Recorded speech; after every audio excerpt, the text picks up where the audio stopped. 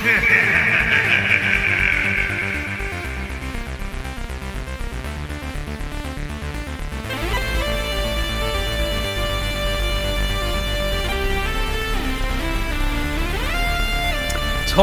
Maskey.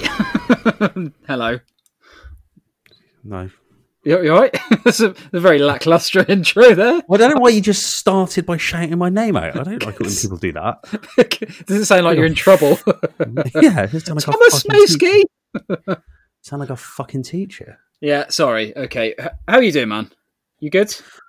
Yeah, I was telling you earlier on the pre-com show.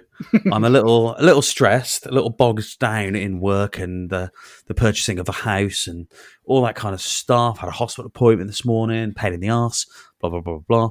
Went to Wrexham, as I was mentioning, talking to Ken about Wrexham the other day. Ooh. And the way that Ryan Reynolds has bought their football club. Oh, so weird. So cool. He can't have been there. He cannot have been to Wrexham, man. It's actually Welsh for rectum. Yeah, it is. It's the rectum of Wales. So there you go. So yeah, okay. I'm drinking a Welsh pale made in Llantrisant. Sounds great. What is all it? right. An IPA. Very nice. It's an IPA. It's a pale with hints of pine, all finished with a clean hoppy bitterness. I'm glad you're back on track with the IPAs, man, because you were just bringing fucking Stella to the shows previously. I bet you've got Doombar again. What makes you say that? Yes, I have. I've seen the bottle. Yes, I have.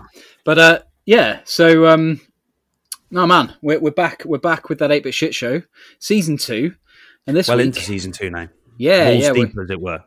Hugely into it now, and we are looking at Metroid this week. Now, Metroid, Tom, tell us why we're looking at Metroid this week. First of all, we've looked at, and we constantly talk about how this show we want to chronicle a history of video gaming, a complete history, one game at a time. We're going to cover them all eventually, and by that, we don't want to just pick out, what are the top 100 or so games of all time, or however many shows we do this. We're going to pick out some really big bangers, some unheard of ones, but we want to pick games that all have a story to tell, or some legacy, some more than others, or some are just like, their stories that they're shockingly bad, or for whatever reason, but there's always a story around them. Like when we talk about Bill and Ted in the last season, the story was about the publisher, JLN and the things around that. Metroid, it's not many games you can say literally spawned an entire genre. Now, Metroid and Castlevania launched the same year have the Metroidvania genre, which is a hugely popular genre even today, or more so today than probably for the last 20 years. Yeah, because of the return to like a lot of 2D and exploration type games and indie games proliferating again, due to digital distribution, things like that. And Metroid started this, and Metroid only came out like in 1986, so it's crazy the influences it's had. It can't really be understated how influential this game is. In terms of, so when you say like a game is influential, Grand Theft Auto is influential in terms of like open world games. This is influential from a level design perspective and a game design perspective, like philosophy of game design, not from, not in the same way that some games are influential in terms of sales or in terms of public awareness of gaming, like Space Invaders or something like that. This was at its core an influential video game. And so, yeah, this was developed, published by Nintendo for the Famicom originally, then the NES. So it came out in 1986, as you said. Actually, surprisingly, first for the Famicom Disk System. Which was, even earlier. And just a funny... it did come to the Famicom normally. We'll get onto this, but the only interesting difference between the two is the way you save the game, because the Famicom Disk System, you could save your progress. Which is useful. when it was released on the cartridge-based systems, you had a password. Yeah. So there you go. Fun little bit of trivia for the difference between those versions. So yeah, following the Japan release, it came out in North America in 1987, and then in Europe in 1988. So it had quite a staggered release across the globe. As was like that was de rigueur for back then. Oh, good word. Good word. I didn't expect I'd pull that one out of the bag today. So I used portmanteau the other. Oh, you used it me on the show. Oh man, I love that word. It's a very good word. Use it again when you get to it. just so I can hear it. Okay, I'll say it in my best accent. So, for some context on Metroid, so some notable platformer releases from the same year were Alex Kidd and Miracle World on the Master System, which, as we will go on to discuss later in the series, is one of the best games to have ever been made, according to some. Super Mario Brothers: The Lost Levels, which was actually Super We'll Mario be talking Brothers about 2. Alex Kidd this season. No, I'm not finished. Come on. We'll be talking about Alex Kidd in Miracle World this season. Alex Kidd was a total fucking failure at what it designed to do, be a video game, be fun. Wow. What a bucket of shit that game is. Fucking hell. Absolute fucking disgrace. Tom, this could mean the end of the 8-Bit Shit Show, because we could fall out on this episode. I'll punch you through the screen. we should battle with a game of rock paper scissors to see who's right. A Cranken match, as it were. Crankenhaus. Anyway, I put you in the Crankenhaus. Super Mario Brothers 2, or The Lost Levels as it became known, was released in the same year in Japan. Bubble Bobble, the arcade game. Bubble Bobble's dope as fuck. I don't think I've played it, so we need to cover that. Oh, man. I'm not sure we're going to have an hour's worth of chat about it, but it's dope as hell. No, I'll definitely play it, though. Kid Icarus on the Famicom and NES. And as you mentioned earlier, Castlevania was the other big one. Year 2 for the Famicom. That's and insane, look at that fucking lineup, man. Yeah. Well, alongside that, you've also got The Legend of Zelda, Outrun, which was arcade with various ports, but also Dragon Quest, which was known as Dragon Warrior in the US. So yeah, just looking at the NES launches there. So Super Mario 2 is probably not such an important thing, but Kid Icarus, Castlevania, Metroid, Dragon Quest, and The Legend of Zelda, like fucking hell. Yeah, that's a big year. Every one of them is like absolutely paramount to the development of video games as we know today. Which is ridiculous that happened in 1 year, man. That was Nintendo's, seminal year. So background of Metroid then. So they'd come off the back of making some of these huge games. So you've got Super Mario Brothers, as we mentioned, Donkey Kong, Ice Climber, and Legend of Zelda in the same year. But they wanted to move forward and make an action game next, and that's where Metroid comes in. And here you go, Tom. Metroid is a portmanteau of the words Metro and Android. I love it. As we're going through this, we have a document that we work from for anyone that's new listening to that 8-Bit Shit Show. Tom is currently changing some of the words for me, which is going to make this quite challenging.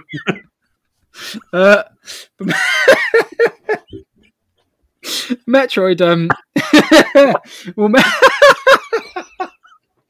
I can't even say it now. So Metroid was produced by it's quite a rookie team of graduates, and they were.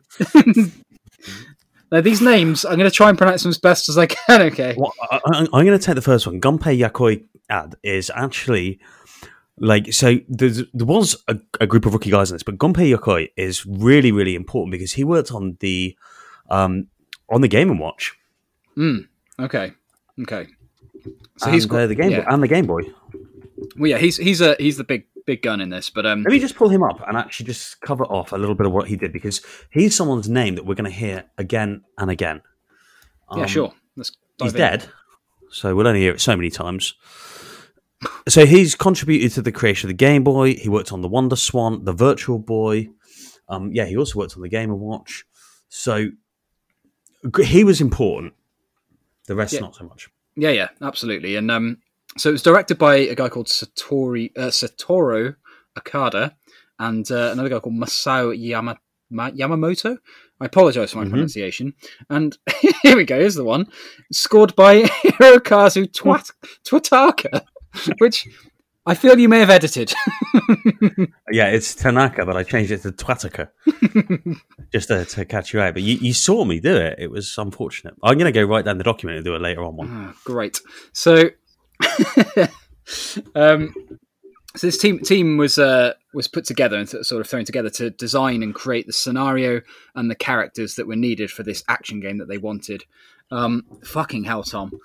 Like every week we get together. I'm trying to talk about some fucking history of the game, and you're there fucking about in the background. Sorry about putting me off. No, that's fine. That's what we're all about. So it's funny for me. Oh Christ! So the production of Metroid, it was described as a very free working environment by Tanaka, or Twatanka, whatever you want to call him, who stated that despite being the composer for the game, he also gave input on the game's graphics, helped name the different areas of the game. And this is something that's huge in the sort of it's a bit of a spoiler if you haven't played it, but during the development, I think you've had 24 years. Yeah, but part of this is introducing people to games they may not have played. So, but yeah, if you can't have a spoiler after 25 years, then actually, fuck you. Luke Skywalker's dad is Darth Vader as well, by the way. God rest his soul, David Prowse. Absolutely, yeah. R.I.P. So partway through development, he sort of asked the other group of devs, hey, would it be kind of cool if this person inside the suit that they'd created actually turned out to be a woman? So this is gaming's first real twist, isn't it? Yeah. And like, it's kind of weird when you look back on it that it was a big thing that it could be a woman that was like killing these aliens. But let's not forget the influence of Ridley Scott's Alien in this, and that Ripley, was a fucking woman. So. It's when you look back at it, it's not that big a surprise. Like looking at the source material and the inspirations that led to this game, it's kind of quite obvious where that came from. It's a cool thing, and like Samus is a really popular character. But yeah, that was a big thing at the time that it was revealed, and you had to beat the game. So if you were like some twat who had a problem with it being a woman, you must have spent hours with it mastering it to find that out. Which is pretty cool as well, because actually in the manual. They refer to Samus as he pretty much all the way through it, so or the whole way through it, so that you don't really. I'm pretty sure that must. That's just a fuck up. That wasn't. No, I don't think so. I think that was just a fuck up. I think they probably had the manual written or something. No, really. I'd like to think it was intentional, but okay, maybe not. But yeah, as you say, Ridley Scott's 1979 film Alien was a huge influence on it, and obviously then the work of H.R. Geiger with his.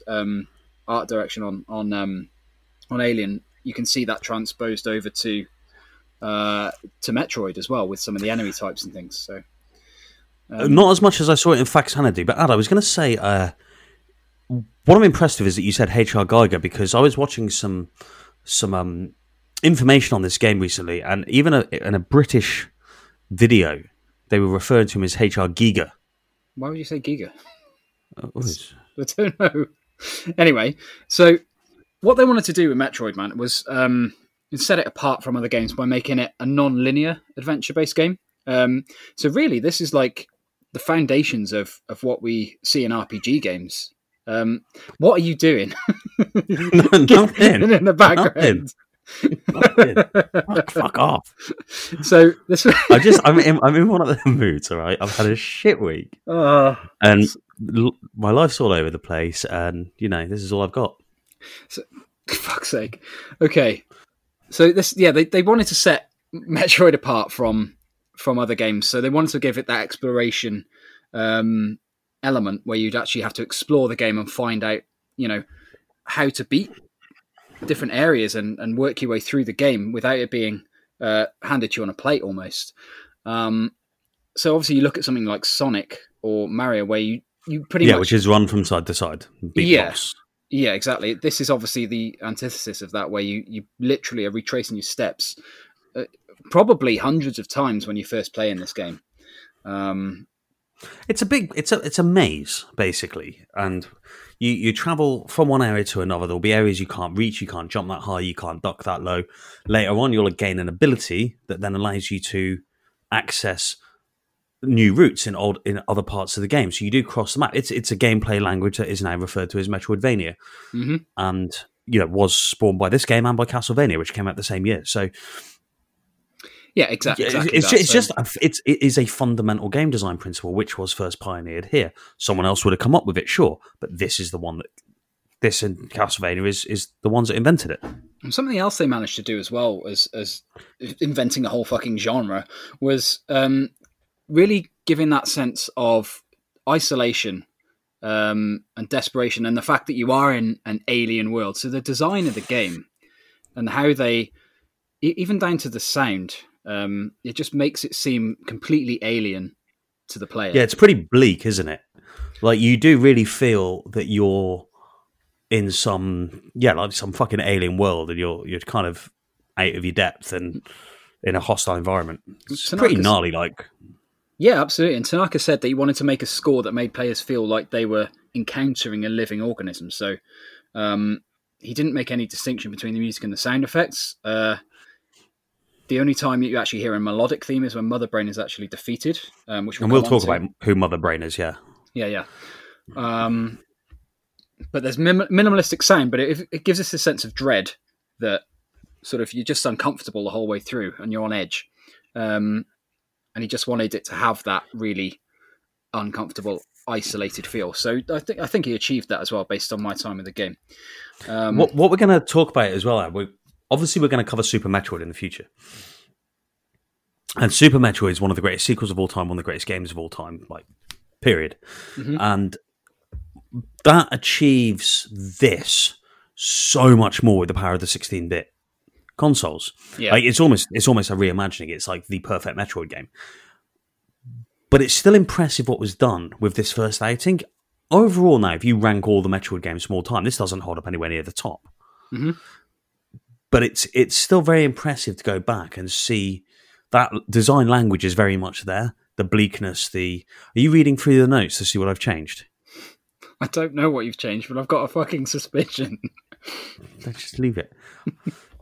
But yeah, you can really like feel that bleakness, and I like it. I like it a lot. Even though it's the color palette's a bit garish, you've got like bright green and pink enemies. There's only so many colors on the NES system that are available. Despite that, though, they did make each area have a distinct look and feel to some extent.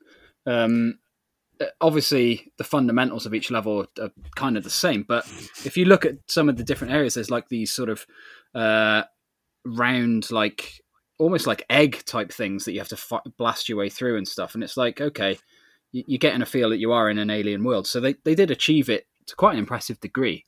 Using the and we'll talk about the gameplay limitations and whatnot later on when we get down to our experience playing in this last week. So something I took down here in my notes was that in his book Maestro Mario, How Nintendo Transformed Video Game Music into an That's a succinct title. Yeah. Video game scholar Andrew Schartman, I hope that's not a fucking change. I didn't change that one. Really? Oh my god. That's amazing. Legend. So Andrew Schartman notes the possible influence of famous for inventing the shart.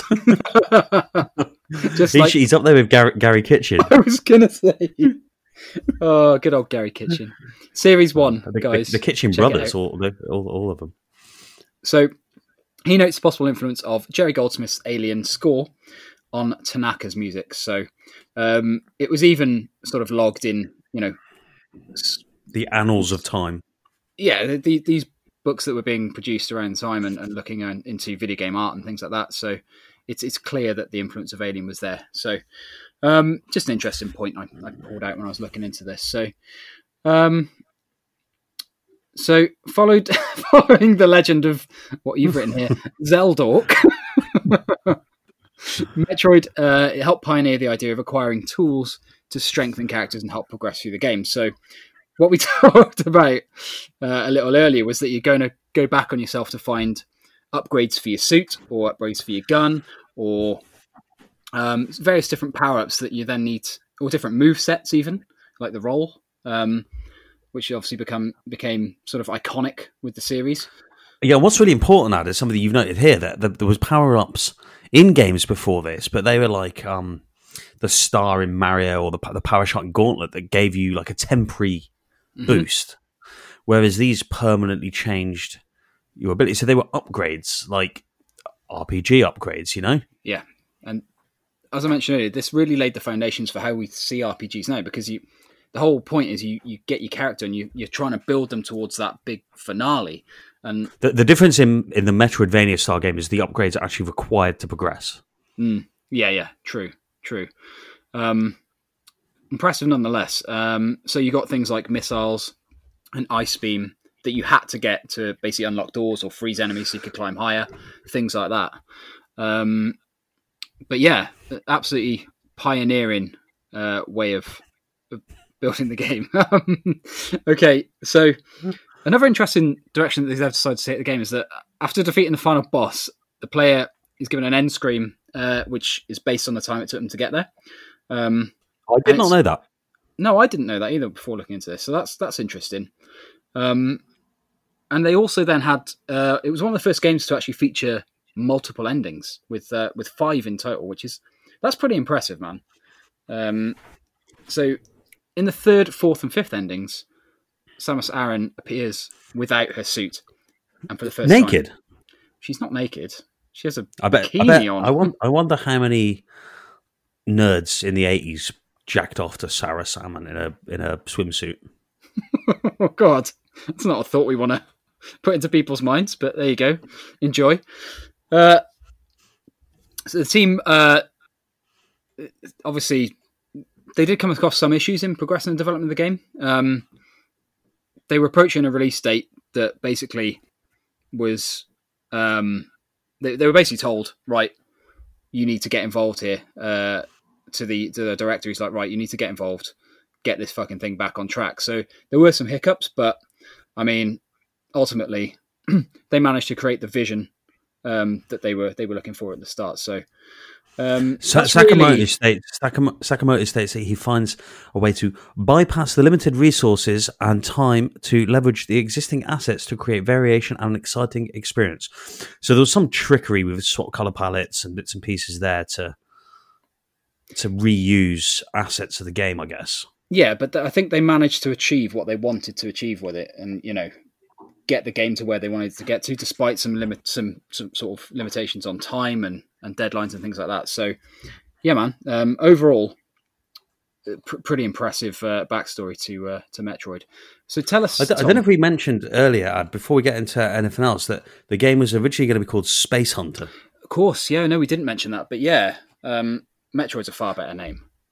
Yeah, it is. The old portmanteau, but yeah, I do find that the development of this game is one of those that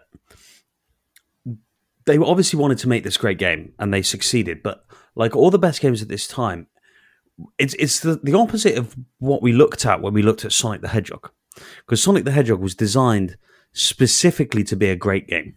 Mm-hmm. Now, it sounds like a weird thing, like why wouldn't you design a game specifically to be a great game? But if you look at all the thought that went into Sonic, it was about targeting sales, targeting dethroning Nintendo, and they were looking specifically at what they needed to achieve to do that in terms of the mascot design, this, that, and the other. This became a great game because they just had such a solid vision for designing a pure new thing, a game, It wasn't like, oh, we're out there to dethrone another game, or we're out there to beat this. They just had this idea and just really committed to it, and it became something amazing, probably far more than they could ever anticipate. Yeah, well, they put, like I said, quite a rookie team to assist in the development of this. So, considering that, it's pretty impressive that they actually came up with a game which turned out to be, an absolute, groundbreaker, really, and paved the way for the success of many other games. So, Tom, in terms of... This is an interesting point, actually. So, Metroid doesn't really give you that much in-depth insight into what the story actually is. You get an overview. But you've got your manual as well, which gives you a bit of chat. Yeah, so what is the story then to this? Well, the year is 20X5, which is a nice little spin on. They always have this like, oh, it's 1980X or it's 20XX as Mega Man. This is specifically 20X5. It's important that it's 5 at the end. And the space pirates attack a Galactic Federation-owned space research vessel and sees samples of Metroid creatures. The parasitic life forms discovered on the planet SR388. So here we get onto one of the cool things about Metroid. It's got the Zelda problem where people think that Samus is called Metroid. Yeah.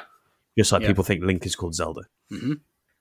The Metroids are actually the name of the aliens, and they are parasitic creatures that attach themselves to hosts, and then they drain its life energy to kill them. The space pirates plan to replicate Metroids. Now, the leader of the space pirates is Ridley, which is no surprise when you look at the reference to Ridley Scott, who's basically a pterodactyl. Except in Metroid 1, he looks more like Barney the fucking dinosaur.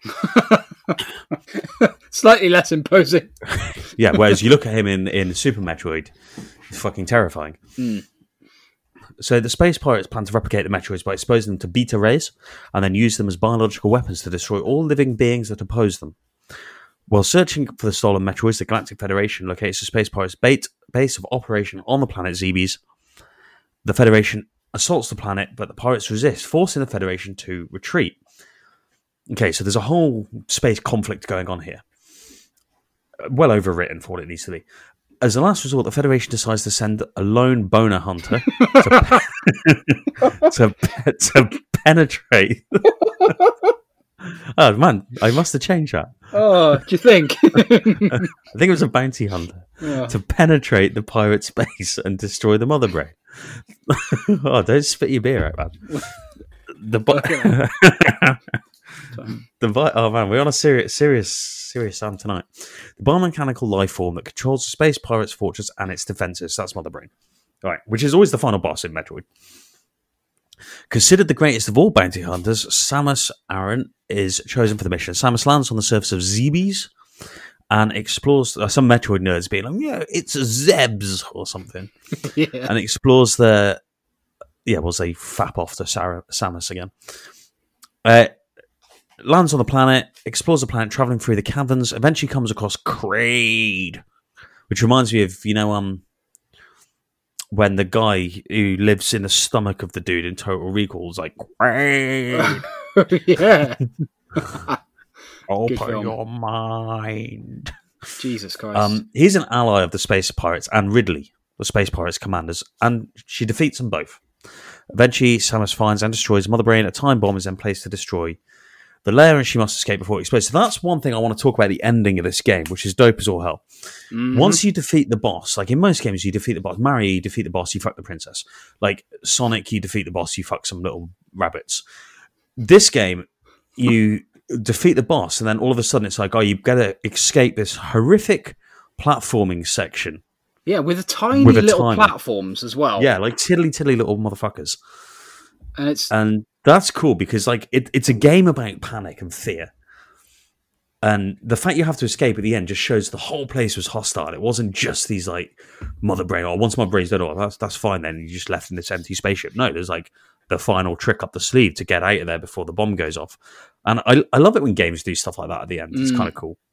Yeah, man, it's a great ending, and I wasn't expecting it either, because, it was the first time I'd seen this game played all the way through. I mean, I didn't get through it myself. I need to make that very clear.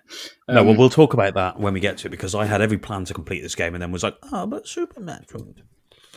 Yeah, well, yeah, as you say, we'll get on to that. I actually ended up playing Super Metroid instead for a lot of the time this week.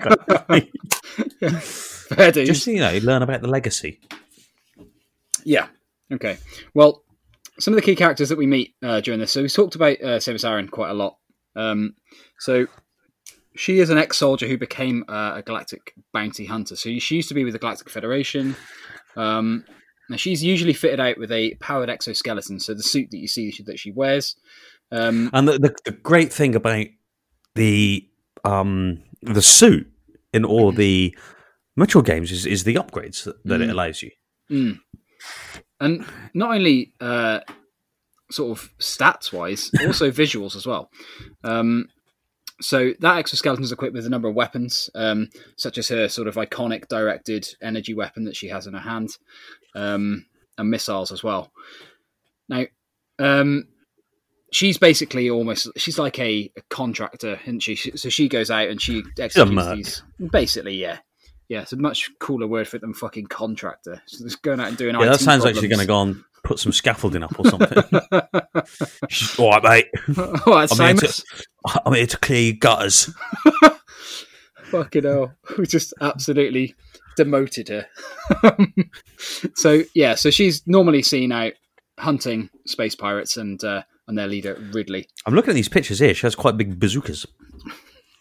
You're referring to her guns, aren't you? No, I'm talking about her boobs. There was... Well, she is at the end. You got her here just in her pink boots and a bikini. And this is a gratuitous bikini shot. This looks like some Pamela Anderson bullshit going on here. She has disproportionate sized boobs to the rest of her body. Yeah, well, they had limited pixels in which to create the female form. And she has like the mouth of a sex doll. Just a whole... you know that like surprised look they have. Oh. I wouldn't know, Tom, but I'm sure you do. Yeah, but I've seen pictures.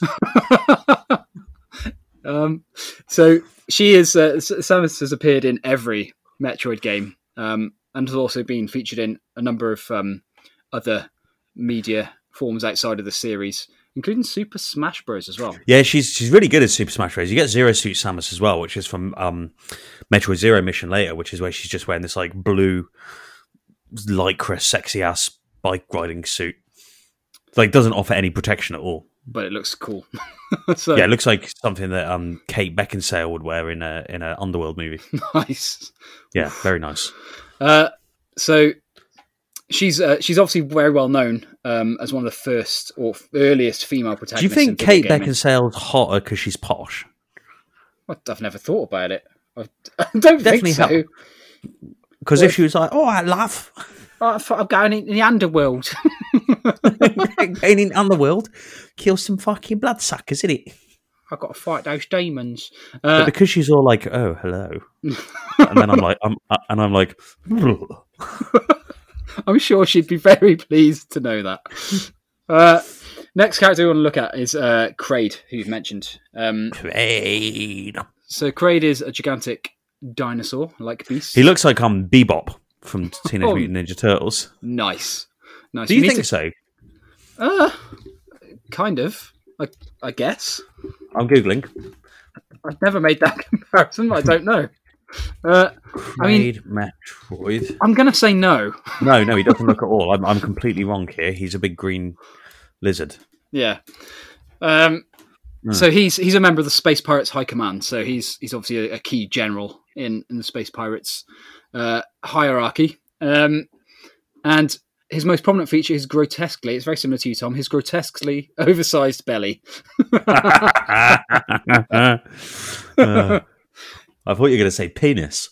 I mean, well, like a baby's arm holding an apple.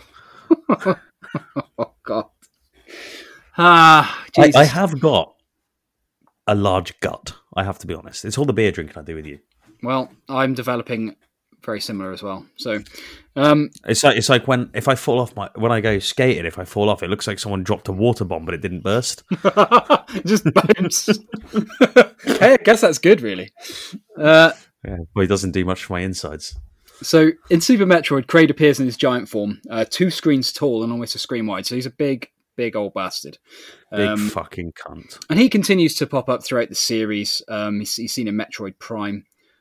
He was supposed to be seen in Metroid Prime, but he was removed due to time constraints, apparently. So he was there in spirit almost. But he's obviously a constant sort of foil to Samus. Of course, the interesting thing about Metroid is before Mother Brain, there's only 2 bosses. Mm-hmm. So you have Kraid. And then you got Ridley and you got Mother Brain, which we already said they're the 3 you face, but that's a very small amount of bosses for it's quite a hefty game. But do you think, like, if they had... So if you look at Mega Man, for example, and the amount of bosses you have to go through at the end there, I think if this... Because the amount of exploration you have to do in this game, that would have fucked me right off if there was, like, 10 bosses. Yeah, but you get through it faster and faster. When you play Super Metroid, there's more bosses, for example, but they're not like... The bosses in this game, in Metroid, are fucking hard. Whereas like some of the bosses in Super Metroid are not. They're more like fodder, but you quite often will have to defeat a boss to get an upgrade. Yeah, whereas in this, you just kind of go and get the upgrade from a. Well, normally you like find a monkey statue holding it. That's it. Yeah. So yeah, Kraid and Ridley. So Ridley is basically the arch enemy of Samus Aran. He's an intelligent and sadistic dragon-like extraterrestrial that, despite being killed multiple times by it, is always revived by the space pirates or accidentally by the Galactic Federation in Metroid Other M, which is the strange Worst game. Wii port. So he's either cloned or added. He has robotics added to him to bring him back to life. So they're the two main bad guys you'll face before you get to Ridley's, of course, in Super Smash Bros. Ultimate now. Oh, is he? Okay. Yeah. Like that, Ridley was a big announcement because he was probably the most requested character in that game because he's such a beloved game. Because Ridley's like you've got Kraid, who's just Minga. Like no one's going to be rooting for Craig. He's just this big blobby horrible. Not Craig Hartshorn. Kraid. It's a blast from the past there. Sorry, Craig, if you do listen to this. He's a friend from primary school or secondary school. Wow. But Ridley's like, he's not just a big fat minging blob. He's kind of cool. He's got character. He's a bit of a badass. It's a bit like me and you, isn't it? Totally. I'm like Kraid and you're like Ridley, is that what you're saying? Of course. Ken's like Mother Brain. Hello, I'm Mother Brain. Big fucking head of his. You just draw some lines on it. Put a glass bowl on it. So he's a bit of a cool dude. Is Ridley? Yeah, people love Ridley like as much as they love Samus, I think. So Mother Brain, then when you get to Mother Brain, well, effectively she is just a massive brain, who presumably has kids. Well, she'd have to be a mother, by definition. So she is the recurring game boss and major antagonist throughout the series. Now, the Chozo created Mother Brain as a counselor and as a means to accelerate their plan to link the galaxy into one unified society. You're getting a full history of what Metroid was about here. Well, this is kind of important because we are going to... Metroid's going to be one of the series that we will cover several games of. Mm-hmm. So actually all of this story builds the backdrop to that. Absolutely. It's important. It's important to understand who the Galactic Federation are, who the Space Pirates are, so creatively named, who Ridley is, who Kraid is, Mother Brain. Like, you kind of need to know all that going forward to get the full experience. Yeah. So during the Space Pirate invasion of Zebes, it saw the Space Pirates... I'm sure it's not pronounced Zebes. If it is, it's fucking lame. Or Zebes? How would you pronounce it? Zebs? I don't know. Zebedees. Zebs. Maybe. It's Zebs. Zebs. During the Space Pirate invasion of Zorbs, it saw the Space Pirates as a perfect force capable of restoring true order to the universe. Universe? Jesus Christ. You're like special tonight, man. Oh, I'm off it, mate. I don't know what's going on. This is the worst show we've ever done. But also the best. So they saw... what the fuck was I saying? I don't know what I was saying. Basically, Mother Brain was trying to attempt to persuade Samus to be an ally in order to build a new age for the universe by claiming that because it built the parasuit that Samus wears, she is indebted to Mother Brain. So basically, it's Mother Brain all pulpy space adventure trash. I love it. Has a ploy to bring her over to the dark side, that sort of thing. Like what I'm going to call it is you say Samus, I say Samus. Okay, which is correct? Hold on. Apparently, it's Sam Us. Okay, well, I will correct myself from now. Samus. Hold on. My way sounds like an Irish person. Seamus Aaron. I've got a video here called How to Pronounce Samus, and when you play it, it goes, How to Pronounce Samus, and then it stops and goes, Samus. And it's like, yeah, you just told me, bro. Nice. So Seamus would be a good Metroid spin-off. The Irish version. So Samus, she's obviously trying to bring Samus over. Mother Brain is trying to bring Samus over to her side, but Obviously, that doesn't happen. Where am I here now? In Super Metroid, so we're moving on a little bit here, but Super Metroid Mother Brain also rises from... she's a brain initially in Metroid, but then she rises from the floor with a grotesque body in Super Metroid after a tank's destroyed. So yeah, she does appear in different forms, and I don't want to really go into some of them because we should save that. But Mother Brain Ad is not the true villain of Metroid. Ridley is the true villain of Metroid. And I think that's like Mother Brain's there because it kind of has to be. But the reason Ridley works so well as an antagonist is, like I said earlier, he's got character. Mm-hmm. And Mother Brain really is just a monster. Yeah. And it's just not that interesting to me. Mother Brain's the end goal, isn't she? She's like what you need to get to, but obviously the interest lies in her generals and, like, as you say, where the character lies. The characters, yeah. And Metroid does characters quite well. For a game that like has very little exposition during playing, because you're invested in upgrading your character and you meet these recognizable dudes and you can read about them in the manual and stuff like that. And then especially in the later games where they have more visual appeal and stuff. Mm-hmm. It's kind of, that's where it lies. So yeah, that's really, like, we've given you quite a lot of info there about the backstory and how Metroid became, was developed and how they developed the story and what the backdrop to all of that is. So as you say, Tom, that's going to be important down the line when we look at some other Metroid titles. So let's dive in and talk about... So we spent a little bit of time with this game ourselves, playing through it, as we always try to do as much as we can for this show. Talk to me about your experience with Metroid. So as you know, and I keep banging the drum for, I played a lot of Super Metroid in the past. That's a fantastic, fantastic game. Never really played much of the original Metroid. And going back to it was difficult because there's certain gameplay enhancements in the sequel that... Now, of course, Metroid 2 on the Game Boy comes out before Super Metroid, so that Super Metroid is really the third iteration of Metroid. But it's the direct sequel to Metroid. Yeah. I think I'm going to have to follow myself up on that in the next time we talk about this series. Just... chronologically, I think it may actually be the third game and it comes after Metroid 2, I can't remember. But spiritually, it's definitely the sequel to the NES Metroid. And it's kind of difficult because the platforming doesn't feel all that good. You can't crouch and shoot, which fucking sucks, frankly. It's tough as hell. Yeah. And the level design and visuals in Super Metroid are so good that they've set a bar for me that this one, really was a struggle for me to go back to. Yeah. But the biggest issue, the biggest shortcoming of this game for me is the fact that there's no map.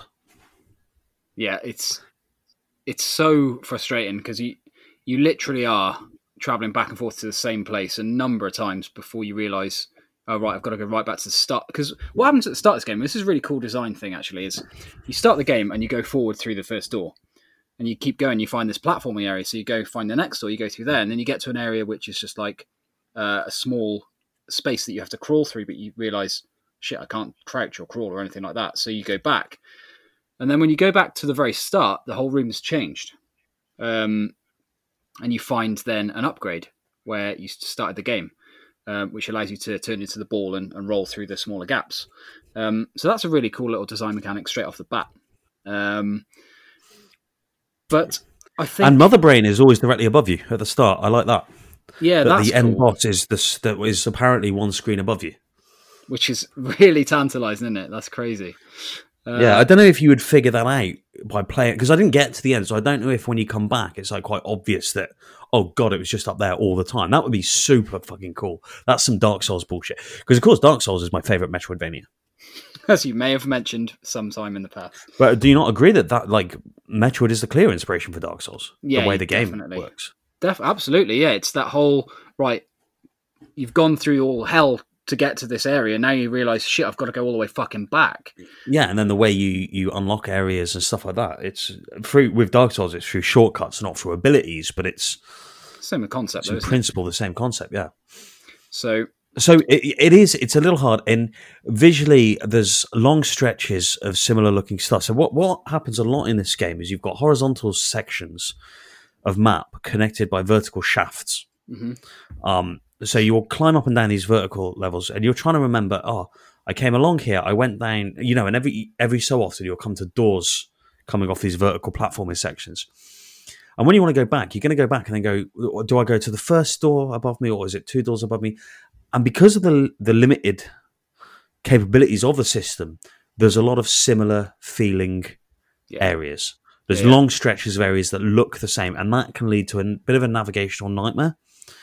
Now, the map they introduced later in the series is very, very simple. It's just a series of boxes, and it highlights which ones you've been in, which you haven't. But it lets you know when you unlock a new ability, you can look at the map and say, right, all the blue areas, I haven't managed to get to them yet.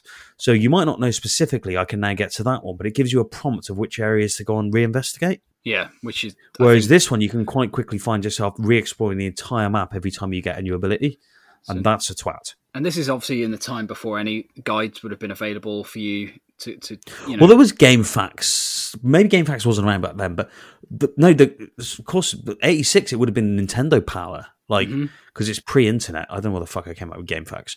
I was thinking when I first played the game, which was like way later in the 90s, but then I would have used guides like that. But at the time, it would be Nintendo Power, and of course, don't forget you could phone the Nintendo counselors, game counselors. Yeah, exactly. And I mean, completing this game would have been a fucking task. I mean, I watched the guy speedrun it just so I could get a feel of the whole game. As I said, there's no way I was going to get all the way through it, but man, this guy did it in about 55 minutes. But you could tell that he'd sort of... Well, actually, I don't know who it was playing it. They'd basically played this to death. Sadie McSadpants. Well, they knew exactly where to go. They knew exactly where every enemy was going to be, how to get around every nook and cranny of the game. Because some of it, like you go into an area and like you're just met by walls, and you wouldn't know that you have to blow up a section of the wall, roll through it, and keep blowing up sections of the wall to get through, which becomes that's a pervasive problem with the Metroid series. Is hidden routes that you have to unlock. So like the same happens in Super Metroid where you've got you turn into a ball and you can drop the bombs. Mm-hmm. And there's specific sections of wall you've got to blow up to progress. Yeah. Without like a visual indicator. The problem here is they all look the same. Fucking bad game design, frankly. Yeah, exactly. They all look the fucking same in this as well. So it's really difficult you'd have to literally try it on every block to figure out which one you needed to go through. So, and there's sections where you have to jump and then use your bomb and then to get you higher and stuff like that. So it's trial and error. Which... I mean, those bits are kind of cool if you can see where you're trying to go. Mm-hmm. Where it becomes annoying is, like you said, when there's just an obtuse like puzzle to get through. Yeah, and that does appear time and time again through the series. Obviously, as game design progresses, people realise that that's just bullshit and no one wants to play that. Yeah, but at the time, I think it gave people obviously a lot to figure out, a lot to try and get through. And I don't know, maybe if at the time it was as frustrating as it is for us now. Because obviously we're used to much different, much more accessible game design. We have accessible game design. We also play 50, 60, 70 games a year. Mm-hmm. Whereas, when this came out, there was less chance you were going to have access to so many games. Yeah, to play every year. Exactly. And you talk to your mates in the playground and go, oh, how did you get past that room? Oh, I launched the dildo grenade at this particular flower. What games were you playing? Yeah. But that element is not our life anymore because you just go, oh, fucking IGN and look at how to do it or whatever. Yeah, exactly. So that's one of the frustrating sides of it, going back to it now. But, I mean, let's talk about some of the power-ups that you can get in the game. So obviously, an iconic one in the series is the morph ball, which allows Samus to curl into a ball to roll around. Yeah, it's the first tunnels. one you get, and that's really important. You also get the bomb, which then when you roll around, it drops a bomb, and you can blow up enemies or get to higher levels and things like that. Yeah, you get the rockets, which open the different coloured doors. Yeah, exactly. So there's various upgrades that you pick up through it, and obviously allow you to progress in the game. So it's a really cool. You can increase like carrying capacity for ammo and Yep, exactly. Energy tanks for life and stuff like that. So it's just really cool progression tree on it. Mm-hmm. And you don't really have an inventory system either, so it's just pure. You've got it. It's upgraded. Job done. You don't have to equip anything in this version. It's just there. You upgrade your suit. You go to the next area. That's it. So there's lots of different enemy types in this, Tom, as well. I think that's one thing I would say about this is there's a lot of variety in the look of the enemies. Maybe not the way they behave, but in the way they look, there's a lot of variety, and you do see that H.R. Giger influence there with a lot of the enemy design. One other cool weapon that you do get as well is like the freeze ray type thing, where like you have to freeze the enemies to jump on them to get to a higher level, which is really cool. It's a great bit of design. So that's pretty much, in terms of gameplay, there's not much else we can really say. What we'd say is just go and watch some YouTube footage of somebody playing it to get an idea of, watch us playing it on Unplugged. Fuck me. Go play it. Or play it, yeah. Because it really is, I think it's worth people dipping into. Well, if you've got a Switch, it is available on the Nintendo Switch Online service. Nice. So I played a good chunk of it there when I had that. Awesome. In terms of reception, Tom, Metroid, it received largely positive reviews at the time and sold relatively well. It sold well, as you said, in the West. Yeah, exactly. Actually, did better in the West, which is surprising. Which actually led to Metroid 2, the Game Boy game, being released in the West first, which was really unusual at the time for a Japanese-developed game to come out first over here. There's also been some amazing commercials for Metroid throughout the years. Oh, Jesus, man. Have you watched some of them? Yeah. I was gonna add some of those notes in, but I thought, we can't really do them justice here, but you should just go onto YouTube and look at the Metroid commercials, because they're fucking wild. Yeah, it's been to me, they felt more like Sega commercials than Nintendo ones. They did, didn't they? It's like, we bring the fun, we bring the game. Metroid. But obviously they Metroid. or the Japanese versions, yeah. So Nintendo Power, they retrospectively reviewed the game and gave it a 5 out of 5 for graphics and sound, a 4.5 It's funny out how of 5. Nintendo Power reviewed their own game. Yeah, they're not going to say it was shit, are they? Yeah, a game developed by Nintendo was reviewed by a magazine owned by Nintendo, and it got perfect scores across the board. Well, they also ranked bloody marvelous that there, Metroid. Metroid. They ranked it as the 11th best game on its list of the top 200 games on Nintendo. So there you go. Nintendo giving themselves fucking high praise there. 2 years later, they also then named Metroid the 5th best game for Nintendo for the NES. And it's best of the best feature. So another 6 must have got worse. Yeah, they ranked it higher. So, overall, there's a great score by Game Wankings here. I've not heard of them, but they gave it a 63% on the NES and a 62% on the Game Boy Advance here, apparently. But which is not dope. No, it's not great, is it? All Game gave it 5 stars. GameSpot 5.5 out of 10. IGN 8 out of 10. I mean, I guess thing is these guys are going back and reviewing old games. IGN and GameSpot wouldn't have been around, so it's always difficult, isn't it? I always think on this show it's difficult to go back and give a proper rating. So I feel like that Metroid is such a seminal game that really set the foundations for so many others and a whole genre, as we said earlier, with the Metroidvania style games. So giving it a rating on going back and playing it now is probably not the right thing to do. Alas, we shall skip the rating system. Yeah, I don't think it's the right sort of thing to do for this game, because it's such an influential game, and going back and... Well, I'll be straight up front with you now. If you say to me, do you want to go play Metroid now? I'm going to be like, no. I'll play Super Metroid, thank you very much. Mm-hmm. But if you took Metroid away, video games would be a very different landscape and worse off for it. And there you go. That's the best rating we can give it, really. So, yeah, guys, that's been our look back at Metroid for the NES. If you've enjoyed that 8-Bit Shit Show, head over to happyhourgaming.net. We've got a host of other shows that you can enjoy. I just recorded a dope-ass show with Ken, a Happy Hour Gaming podcast. It was a really good show tonight, and you guys should check it out. Nice. So yeah, head over and listen to all of our other shows at happyhourgaming.net, and come and chat to us on social media at Happy Gaming Hour on Twitter, and you can also find links to our Discord in our profile there. Tom, that's been a good episode. Thanks for joining me. Cheers, pal. See you later.